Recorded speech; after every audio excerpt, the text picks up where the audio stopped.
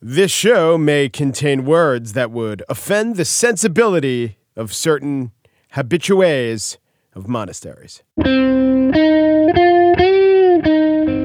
It's Tuesday, May 21st, 2019. From Slate, it's The Gist. I'm Mike Pesca. Today, Ben Carson, Secretary of Housing and Urban Development, was up on the Hill. He was asked about an Office of Minority and Women Inclusion, which is called OMWI. That question was asked by Representative Joyce Beatty. The exchange did not go well. Are you familiar with OMWI and what it is? With who? OMWI. Amway? OMWI. Come on, Mr. Secretary. Now, I asked you this when you were here last year, and you asked me to be nice to you, and you turned to your staff, OMWI, and you have an OMWI director. And we wrote you a letter about it, and OMWI, Office of Minority Women and Inclusion. Not Amway, OMWI.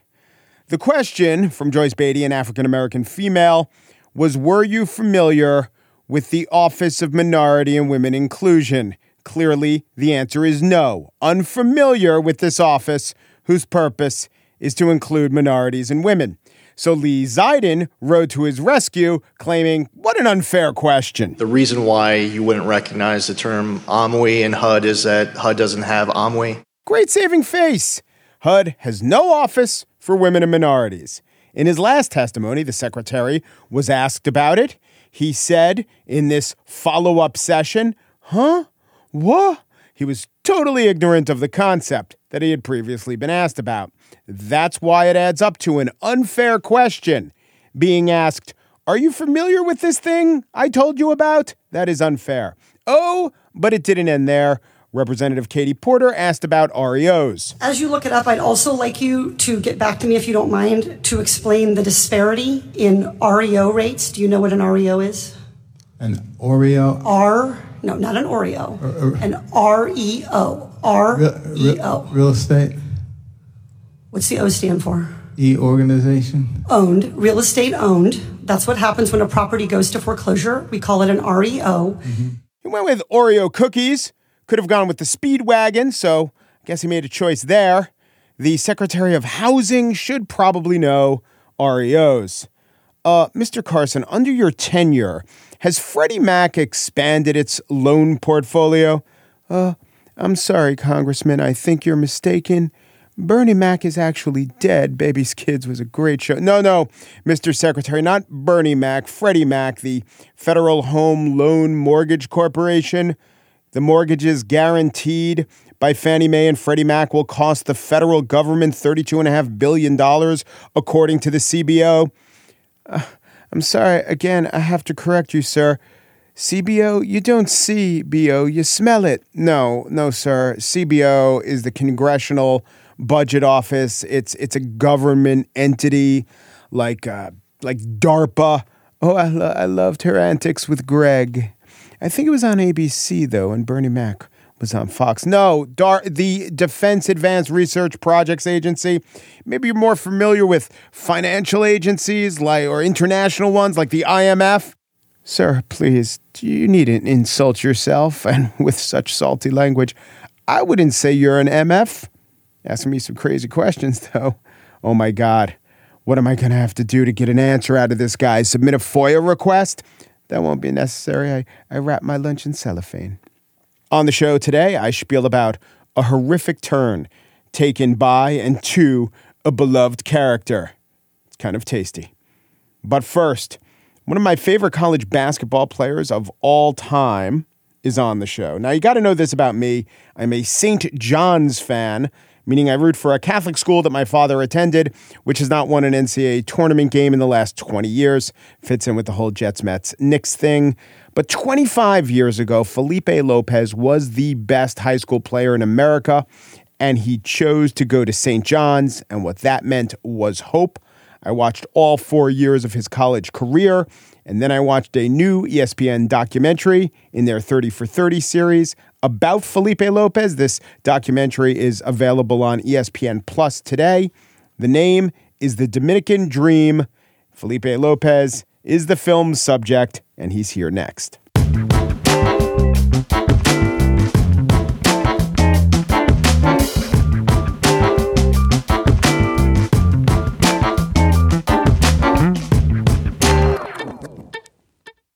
Basketball began in Springfield, Illinois. Soon thereafter, New York City took it over. If you look at the list of the top basketball players in high school in the United States from New York City, it's almost the list of the greatest basketball players ever. You have Lou Alcindor, Stephen Marbury, Billy Cunningham, and you know who was the number one player in the country when he was a high school senior? Felipe Lopez. Unlike all these other guys, he is from the Dominican Republic. He went to St. John's, where I, as a young guy in my 20s, rooted my heart out for him. He is now the subject of a 30 for 30 documentary on ESPN called The Dominican Dream. It's great, and I'll tell you why it's great. Even if you say to yourself, wait, Felipe Lopez, do I remember him from his 4 seasons averaging about 6 points a game in the NBA? But the person of Felipe Lopez comes through. In fact, the person of Felipe Lopez is right here next to me. Thanks for doing the documentary, and thanks for coming in, Felipe. Thank you so much for having me out here. It's an honor.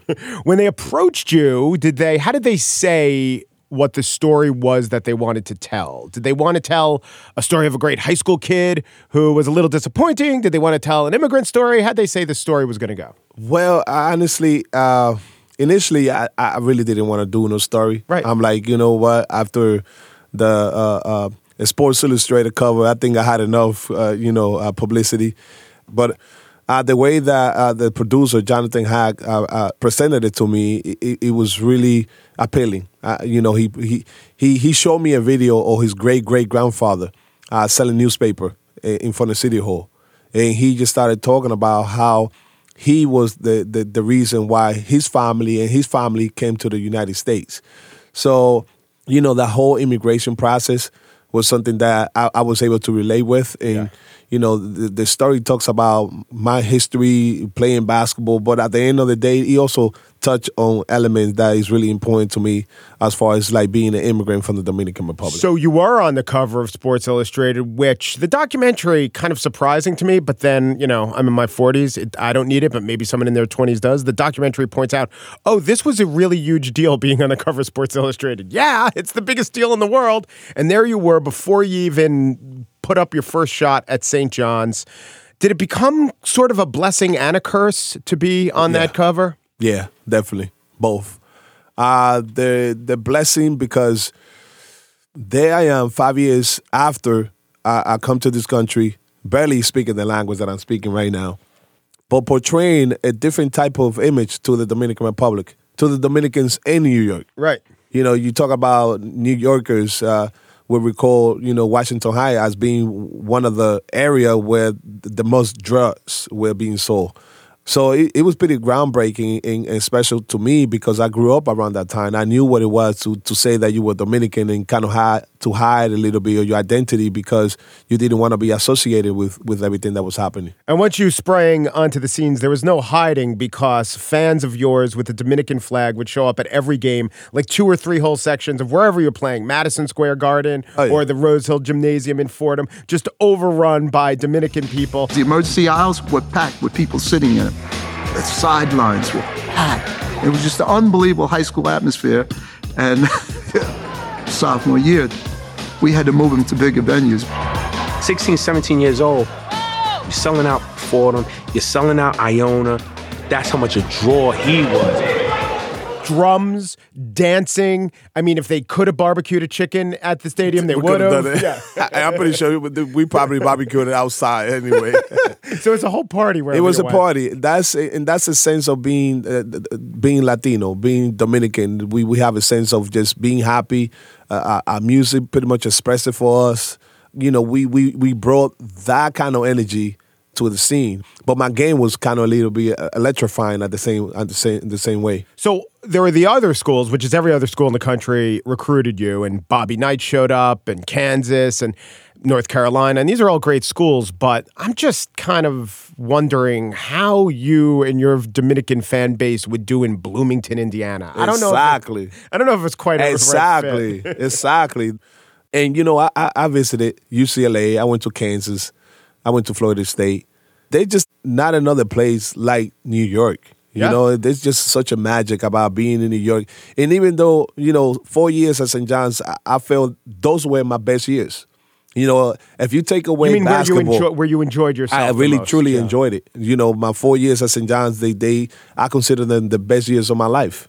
You know, the relationship and the friendship that I was able to build. You know, I became a man. You know, those 4 years at St. John's, because a lot of the responsibility that now I carry on, I learned how to deal with those things at St. John's. Plus the fact that I ended up with a degree. Yeah. You know? It was what they always say that a player, or what they don't say it now so much, but when you were younger, the line was, you know, you go for 4 years, you get your degree, and then you'll be set up for life. And people nod and give it lip service, but you did it. You actually did it. And you were turning down, as the documentary shows, $1 million contracts along the way to do it, to really get your degree, because it was obvious that it was really important to you and your family. It's an honor to my family. My mother being a teacher for 25 years, my father being a blue-collar worker. It almost felt like within the family, it's really important sometimes to be that one person that breaks a cycle. Yeah. You know, my mother never graduated, but she gave me the opportunity to go to school. My father as well. They sacrificed for us. You know, in the documentary they showed when I graduated. When I graduated, my whole family's around me, like, and they feel like they graduated as well, because in a sense, they did. Yeah. You know, I ended up my career. I tore my ACL, but everything that I have done, it have been based on the fact that I was able to get my degree. From a strict dollars and cents point of view, it wasn't the right choice, though, was it? I mean, I looked over your salary for 4 years, and you get the minimum for someone who's drafted in the first round. It's around $500,000 a year, and then because of your injury, you can't play anymore. Mm-hmm. If they were offering you $1 million to go overseas, or if you could have been a top 5 pick after your freshman year, or even after high school, would you have made more money playing basketball? Do you think? Let me rephrase a little bit on that. Yeah. How many other athletes have made way more than I, but have ended up being bankrupt? Absolutely. So, you know, in a sense, it's like we looking at situations on how to be successful. Not what you make, it's what you keep. Yeah. It's what you keep. Yeah. It's how you handle it, how you live your life. You know, I didn't make all the millions, so I didn't need to buy a big mansion. Do you think going to college for 4 years helped you? Yes. Help you keep your money, the money It help you understand your value and how to, you know, manage yourself a little bit better than just, you know, live your life recklessly. Do you think if you were the same kind of number one player in the country recruit today, that your college... I'm gone. Don't ask me that question. Man. Gone after a year? I'm gone. Yeah. I'm gone quick. Because we're living at a different time. Mm-hmm. You know, you're living at a time where you're able to know what KG did from high school, what LeBron have done from high school. But, you know, before me, there was no one else. Right. So I could have been that one guy. There was Daryl I could have been that Dawkins, Jonathan. Moses You remember Malone. Jonathan? That kid that went from high school and ended up like playing like 1 or 2 years? Right. Or, Jonathan Bender. Right, Jonathan Bender or Corleone Young. Remember exactly. this guy? Yeah. You know, so I could have been that as well. Yeah. You know, okay, you pretty popular, you probably made some good money, but it's about the gain in what you are able to provide yourself. I hated being in the bench. Like my few years in the league, I was in the bench. I'm working extra hard because I'm not a bench player. Like, don't tell me I'm a bench player. I don't believe you. Yeah. You know, so that's what happened. I really didn't have a blueprint as far as like, oh yeah, I should go to the league from high school because such and such did it. And now it's so easy for any guys to have a little bit of talent and be like, they're gone. I also think, just from an NBA perspective, so let's say you are a guy who's not seen as a starter. A way to work your way into a lineup is have a niche. Be a shooter, be a stopper on defense. But you weren't that. You were a guy who always had the ball, dominated the ball, made things happen with the ball. Yeah. Maybe these days they'd teach you'd work on your three-point shooting, or they'd teach you some other aspect of the game and find a way to use your unique athletic talents. Well, I agree with you. Because, you know, being a player that dominated so much, you go into the league now, and I'm the 24th pick. And my contract is barely less than $1 million. Yeah. And, you know, I'm playing with KG. KG's making $25 million. Chauncey Billups is making, 10. Wally Serbia is making 12. And then there's me, less than $1 million. The option, I'm the number 4th option. So don't think that I'm going to be taking all the shots that I want to, because I don't have the green or neon light that some of these other players have. What really helped me a lot to just play aggressively all the time was the fact that I was a little bit ignorant. Mm-hmm. I have no clue who I'm playing. Right. You could be I like Iverson or whoever. My mind is not thinking about who you are. It's like what you're capable of doing. Yeah. Because I want to make sure that I put the best effort into this game. Yeah. And that was the only thing that I knew how to do, and it helped me to really just focus on every single day, making sure I was the best player on the basketball court. Did you trash talk when you played? Nah. I would hype my own self up. I would just do like a Dominican, merengue or bachata or something. But it was not like to taunt the other person, just to keep myself hyped. Do you think that you came a little early? Because we saw Victor Cruz as a giant. He did the merengue and he became this huge thing. He did the salsa. Yeah. Maybe people didn't know what you were doing. I mean, now they had no clue. We're embracing Latin culture a little more. Yeah, but again, I had a band. Yeah. I had people with the guira, with the congos and everything. So I'm listening to the music while I'm playing. So once in a while, the music would hit me. I would have to do a couple of moves. Are your friends or your teammates from St. John's? They're in the documentary. Zendon Hamilton, the great center, Tariq Turner, who I think still broadcasts the games. Are you still close with those guys? Yeah, that's the reason why I say that. St. John's provided me with the best years because those are really my brothers. Those are my family. We have stayed close throughout the years. Everyone have gone to do their own career, but at least we always find time to make sure that we embrace each other. We get together, go out. We give each other, advice on whatever things that could be, but we understand why we're doing it. Because we all went through the same struggle. And even though the documentary is about Felipe Lopez and everything else, they all embrace and they all they felt the pain and they all kind of just wanted the best, not just for myself but for all of us. Yeah, I think they wanted to provide testimony for you and who you are. They wanted to be part of this. I got the sense that they wanted to be part of the documentary. So the Felipe Lopez story is remembered as not this great high school phenom who maybe was a little disappointing in the pros, but the Felipe Lopez story is a guy who used basketball to get a lot of happiness out of life. Let me just say something. I know you say that, a little disappointed in the pro. I'm very proud of what I was able to do in the pros because there was no other Latino doing it the way I was doing it.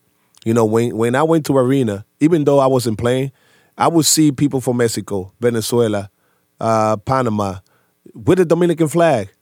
So obviously it meant something for a lot of these people that did not have a voice.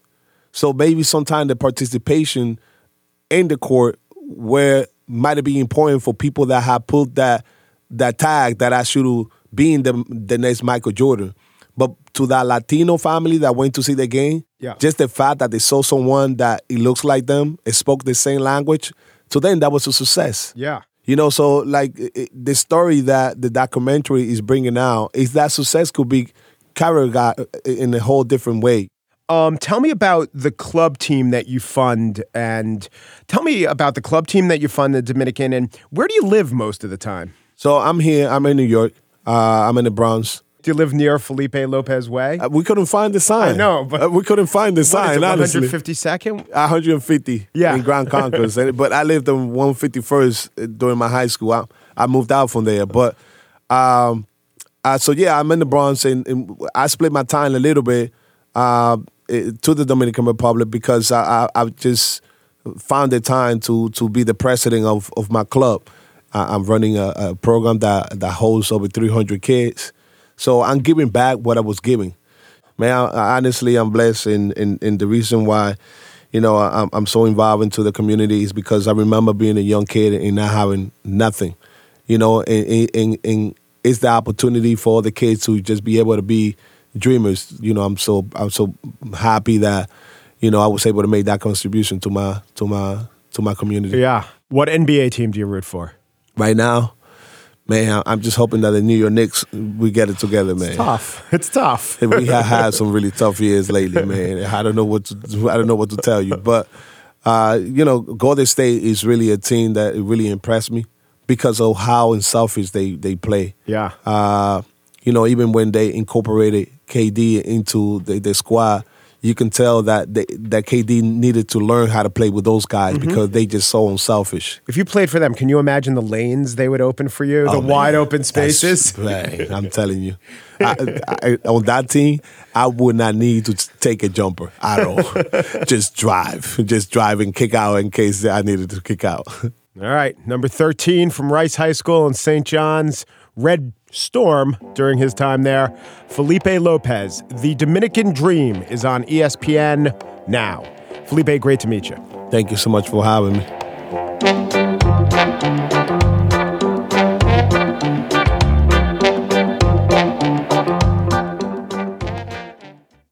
And now the spiel. Recently, I was watching TV and came across what can only be seen as a betrayal by clever-seeming writers of a beloved character. What did they do? They violated backstory. They contradicted good sense. They willy-nilly engaged in an extremely disturbing act of defilement. I think you know what I'm talking about. It's an M&M. It's the flavor we've all been waiting for. And here to help us launch this delicious product is the newest member of our team, the Hazelnut Spread M&M Spokes Candy. Now, at this point in this commercial, the curtains opened and we get the reveal. There is no candy on the pedestal. There are some arms and legs there and a chocolatey stain. Soon the camera shows all the other M&Ms, the M&Ms that we've come to know and believe to be friendly, anthropomorphized candies, complete with personalities and foibles. They're standing on the side of the stage. They're looking guilty, and they have stains on their mouths. Oh my. What? You ate the new Spokes candy? Not all of him. No, Yellow Peanut is right. You monsters left his limbs. Didn't satisfy your disgusting cannibalistic appetites? What the hell are the M&M advertising people doing? They made one of their candies eat another candy. They're eating each other like a pack of starving, diseased vermin on a ship lost at sea. How could you break faith with the entire M&M's universe? You worked so hard to establish them. You gave them faces and personalities. Red's a kind of jerky alpha male. Orange is a worrywart, coded as Jewish, I think. Ms. Brown, she's super smart. And Green's horny. Everyone knows Green's horny. Horny for the flesh of her brethren, as it turns out. You can't have the M&Ms eating each other, eating what are they, their friends, their relatives, or maybe even more disturbingly, maybe the hazelnut's a member of a rival tribe. He's marked as different or the other M&M, and he falls prey to them, literally. Think about how this moment must have happened. I mean, we see the discarded carcass of Hazelnut. We see the other M&Ms licking their lips. Does it take a lot to picture in your mind what transpired just moments before? Hi, guys, I'm Hazelnut. It's great to be part of the team. Yes, Hazelnut. We were thinking of having you over for a quick bite. Well, hi, and hi there, Green. My, you are friendly. Oh, you're putting your lips on me and all. Hey, watch the teeth. Watch the teeth. You just bit me, and you bit me too. Wait, no, what are you doing? This can't be happening. Oh, the candidity. This really is a crazy and I think quite a disgusting way to go with candy. You expect a fair amount of transgression from Skittles, but these guys eating each other? I think I'm going to be sick. Now, there is another TV experience that also engendered a similar reaction. Invested fans appalled at the turn that an established character took. I am talking about Game of Thrones, and here I have to say, spoiler, I guess. Oh, by the way, spoiler for that horrible cannibalistic death in the hazelnut commercial, I guess, if you TiVoed that commercial and were waiting to watch it or until it came out on DVD. Anyway, for all the griping about water bottles and Arya setting off like Fievel Mouskowitz to discover the new world and everything else, I was just really annoyed by one development, mostly. Bran as king. Detached, know-it-all, inscrutable Bran. The reason I was pissed off is that I'm a journalist, and I just think this guy is going to be the worst on the Game of Thrones Meet the Press. Oh my God, the vague, frustrating answers. Chuck, thank you for having me on, though I knew you would, as I know all, and everything that has happened. Why do you think I came back and was bait in the God's wood and had Hoder hold the door? It doesn't seem to make sense, does it? But it makes sense to me, Chuck. Do you have a sense of normalcy yet? Normalcy? My little sister killed a zombie that controlled every other zombie in the world, and my bastard brother stabbed a queen while her 40,000 guards weren't watching, and her dragon was sad but not vindictive. Normalcy? What was your initial reaction when you heard about this? I control animals with my mind. And to reference one of my favorite critters, this has all been batshit crazy. Do you look forward to the moment where you won't think about it every day? I think about everything every day, for all days, until the end of time.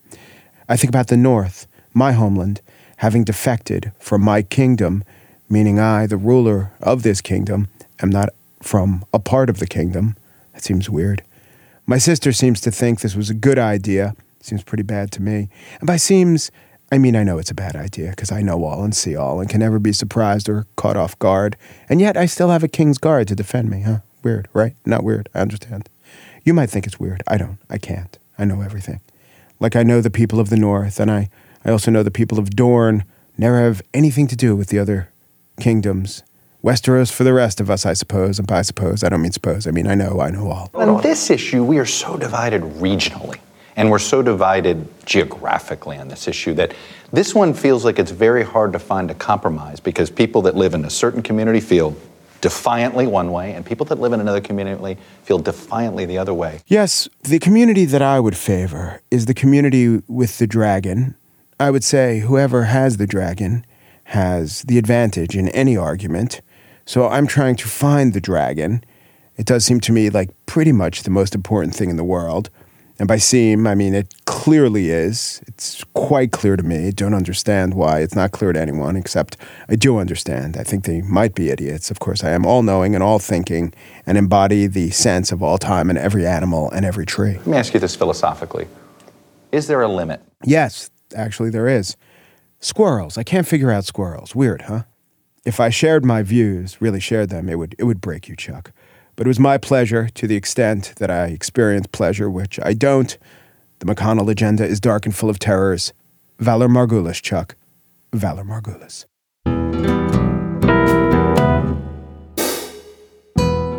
And that's it for today's show. Pierre Bien-Aimé and Daniel Schrader produced The Gist. They ate our former producers. They have no regrets. TJ Raphael is senior producer of Slate Podcast. She was the top recruited senior producer out of high school, and we landed her over UNLV, Duke, and Gimlet. Now, we have a newsletter every week. It encapsulates and provides links to every show that we aired, has some links to things that I read, and also answers a trivia question. And here is that trivia question. So the Mars M&M factory in Hackettstown, New Jersey, supposedly makes enough M&Ms a day to fill an Olympic-sized swimming pool. You might know me and my love of Olympic-sized swimming pools, but I ask you this. How many M&Ms would it take to fill an Olympic-sized swimming pool? That's our question. Sign up for the newsletter at slate.com/gistnews. The Gist. Run HUD? This guy couldn't run a Pizza Hut, which actually is what he thought the job was. Peru, and thanks for listening.